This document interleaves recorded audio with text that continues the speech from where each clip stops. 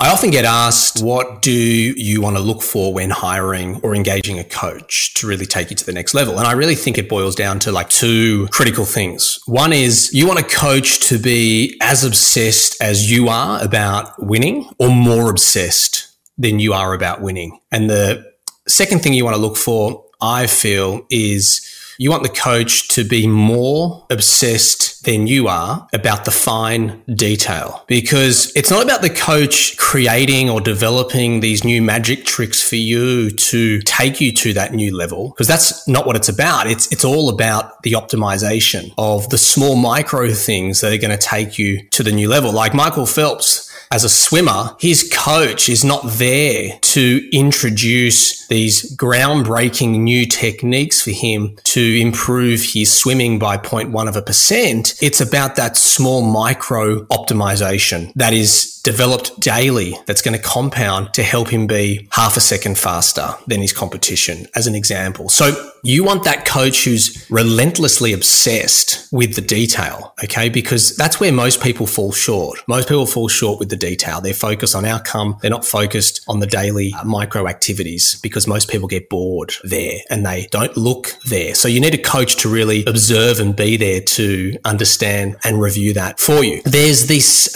intelligent theory, okay? It was created by a psychologist by the name of Raymond Catwell, and he developed this intelligence theory. The book was called Intelligences, and there was two, what they also call success curves, but two intelligence, which is the fluid intelligence and the crystallized intelligence. And I believe this intelligence theory can also set you up as a framework regarding how you can hire your next coach. I think you can deploy this style of framework as well. I think it's really powerful. So the intelligence theory is all about that at the earliest stages of our life, typically in our 30s and 40s, we as a human being develop a lot of the fluid intelligence. It's why there's a lot of very successful entrepreneurs, like, you look at Dropbox, you look at Facebook, you look at Stripe, you look at Instagram, you look at Snap, all these phenomenal companies. A lot of them were started by younger people. It's not to say that remarkable companies haven't been started by people at a later stage in their life, but a lot of the groundbreaking companies, Uber, Airbnb, a lot of companies, Atlassian, were started by people who are younger at life. So this is the fluid intelligence. It's the innovator. It's the creator. It's the problem solver. It's the intelligence that we have at a younger age that allows us to really think at a large scale.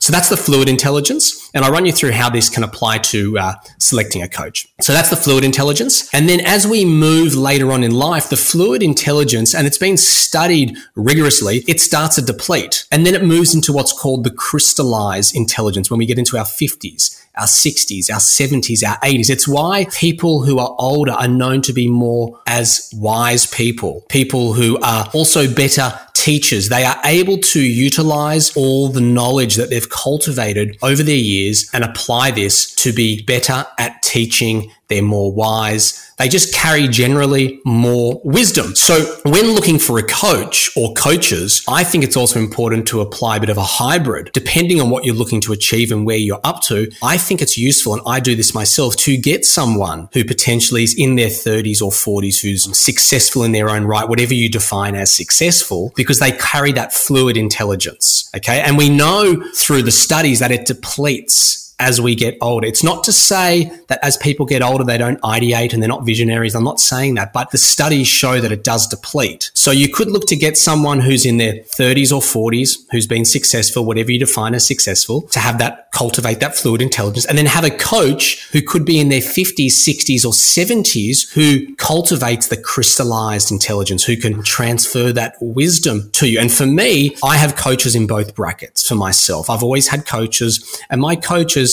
sit in both those brackets, and I find it very useful. You get that really good, happy balance that can really take you to that new level. So I recommend looking into that framework, okay? It's really powerful.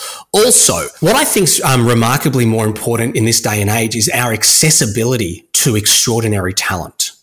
Athletes are always looking for that little small micro edge that they can have on their competition, whether it's through accessing a better mind performance coach or someone that can really take them to a totally new level, right? And so if you as an entrepreneur have access to the same amount of coaches like everyone else does in terms of the talent pool, I recommend thinking a bit more broadly and thinking about how can you access the best of the best talent that your competition is not accessing. And there's a really cool platform called Intro, intro.co, intro.co. It was a platform developed about a year ago. It's raised some serious funding. And what it does is it connects you to the best of the best talent in the world. So you can access individuals that you would never think that you could access. And you can get them for 15 minutes, for half an hour, for 45 minutes, and you can have a coaching session. And those small coaching sessions can really move the needle for you. So if you're really looking to take everything to a totally new level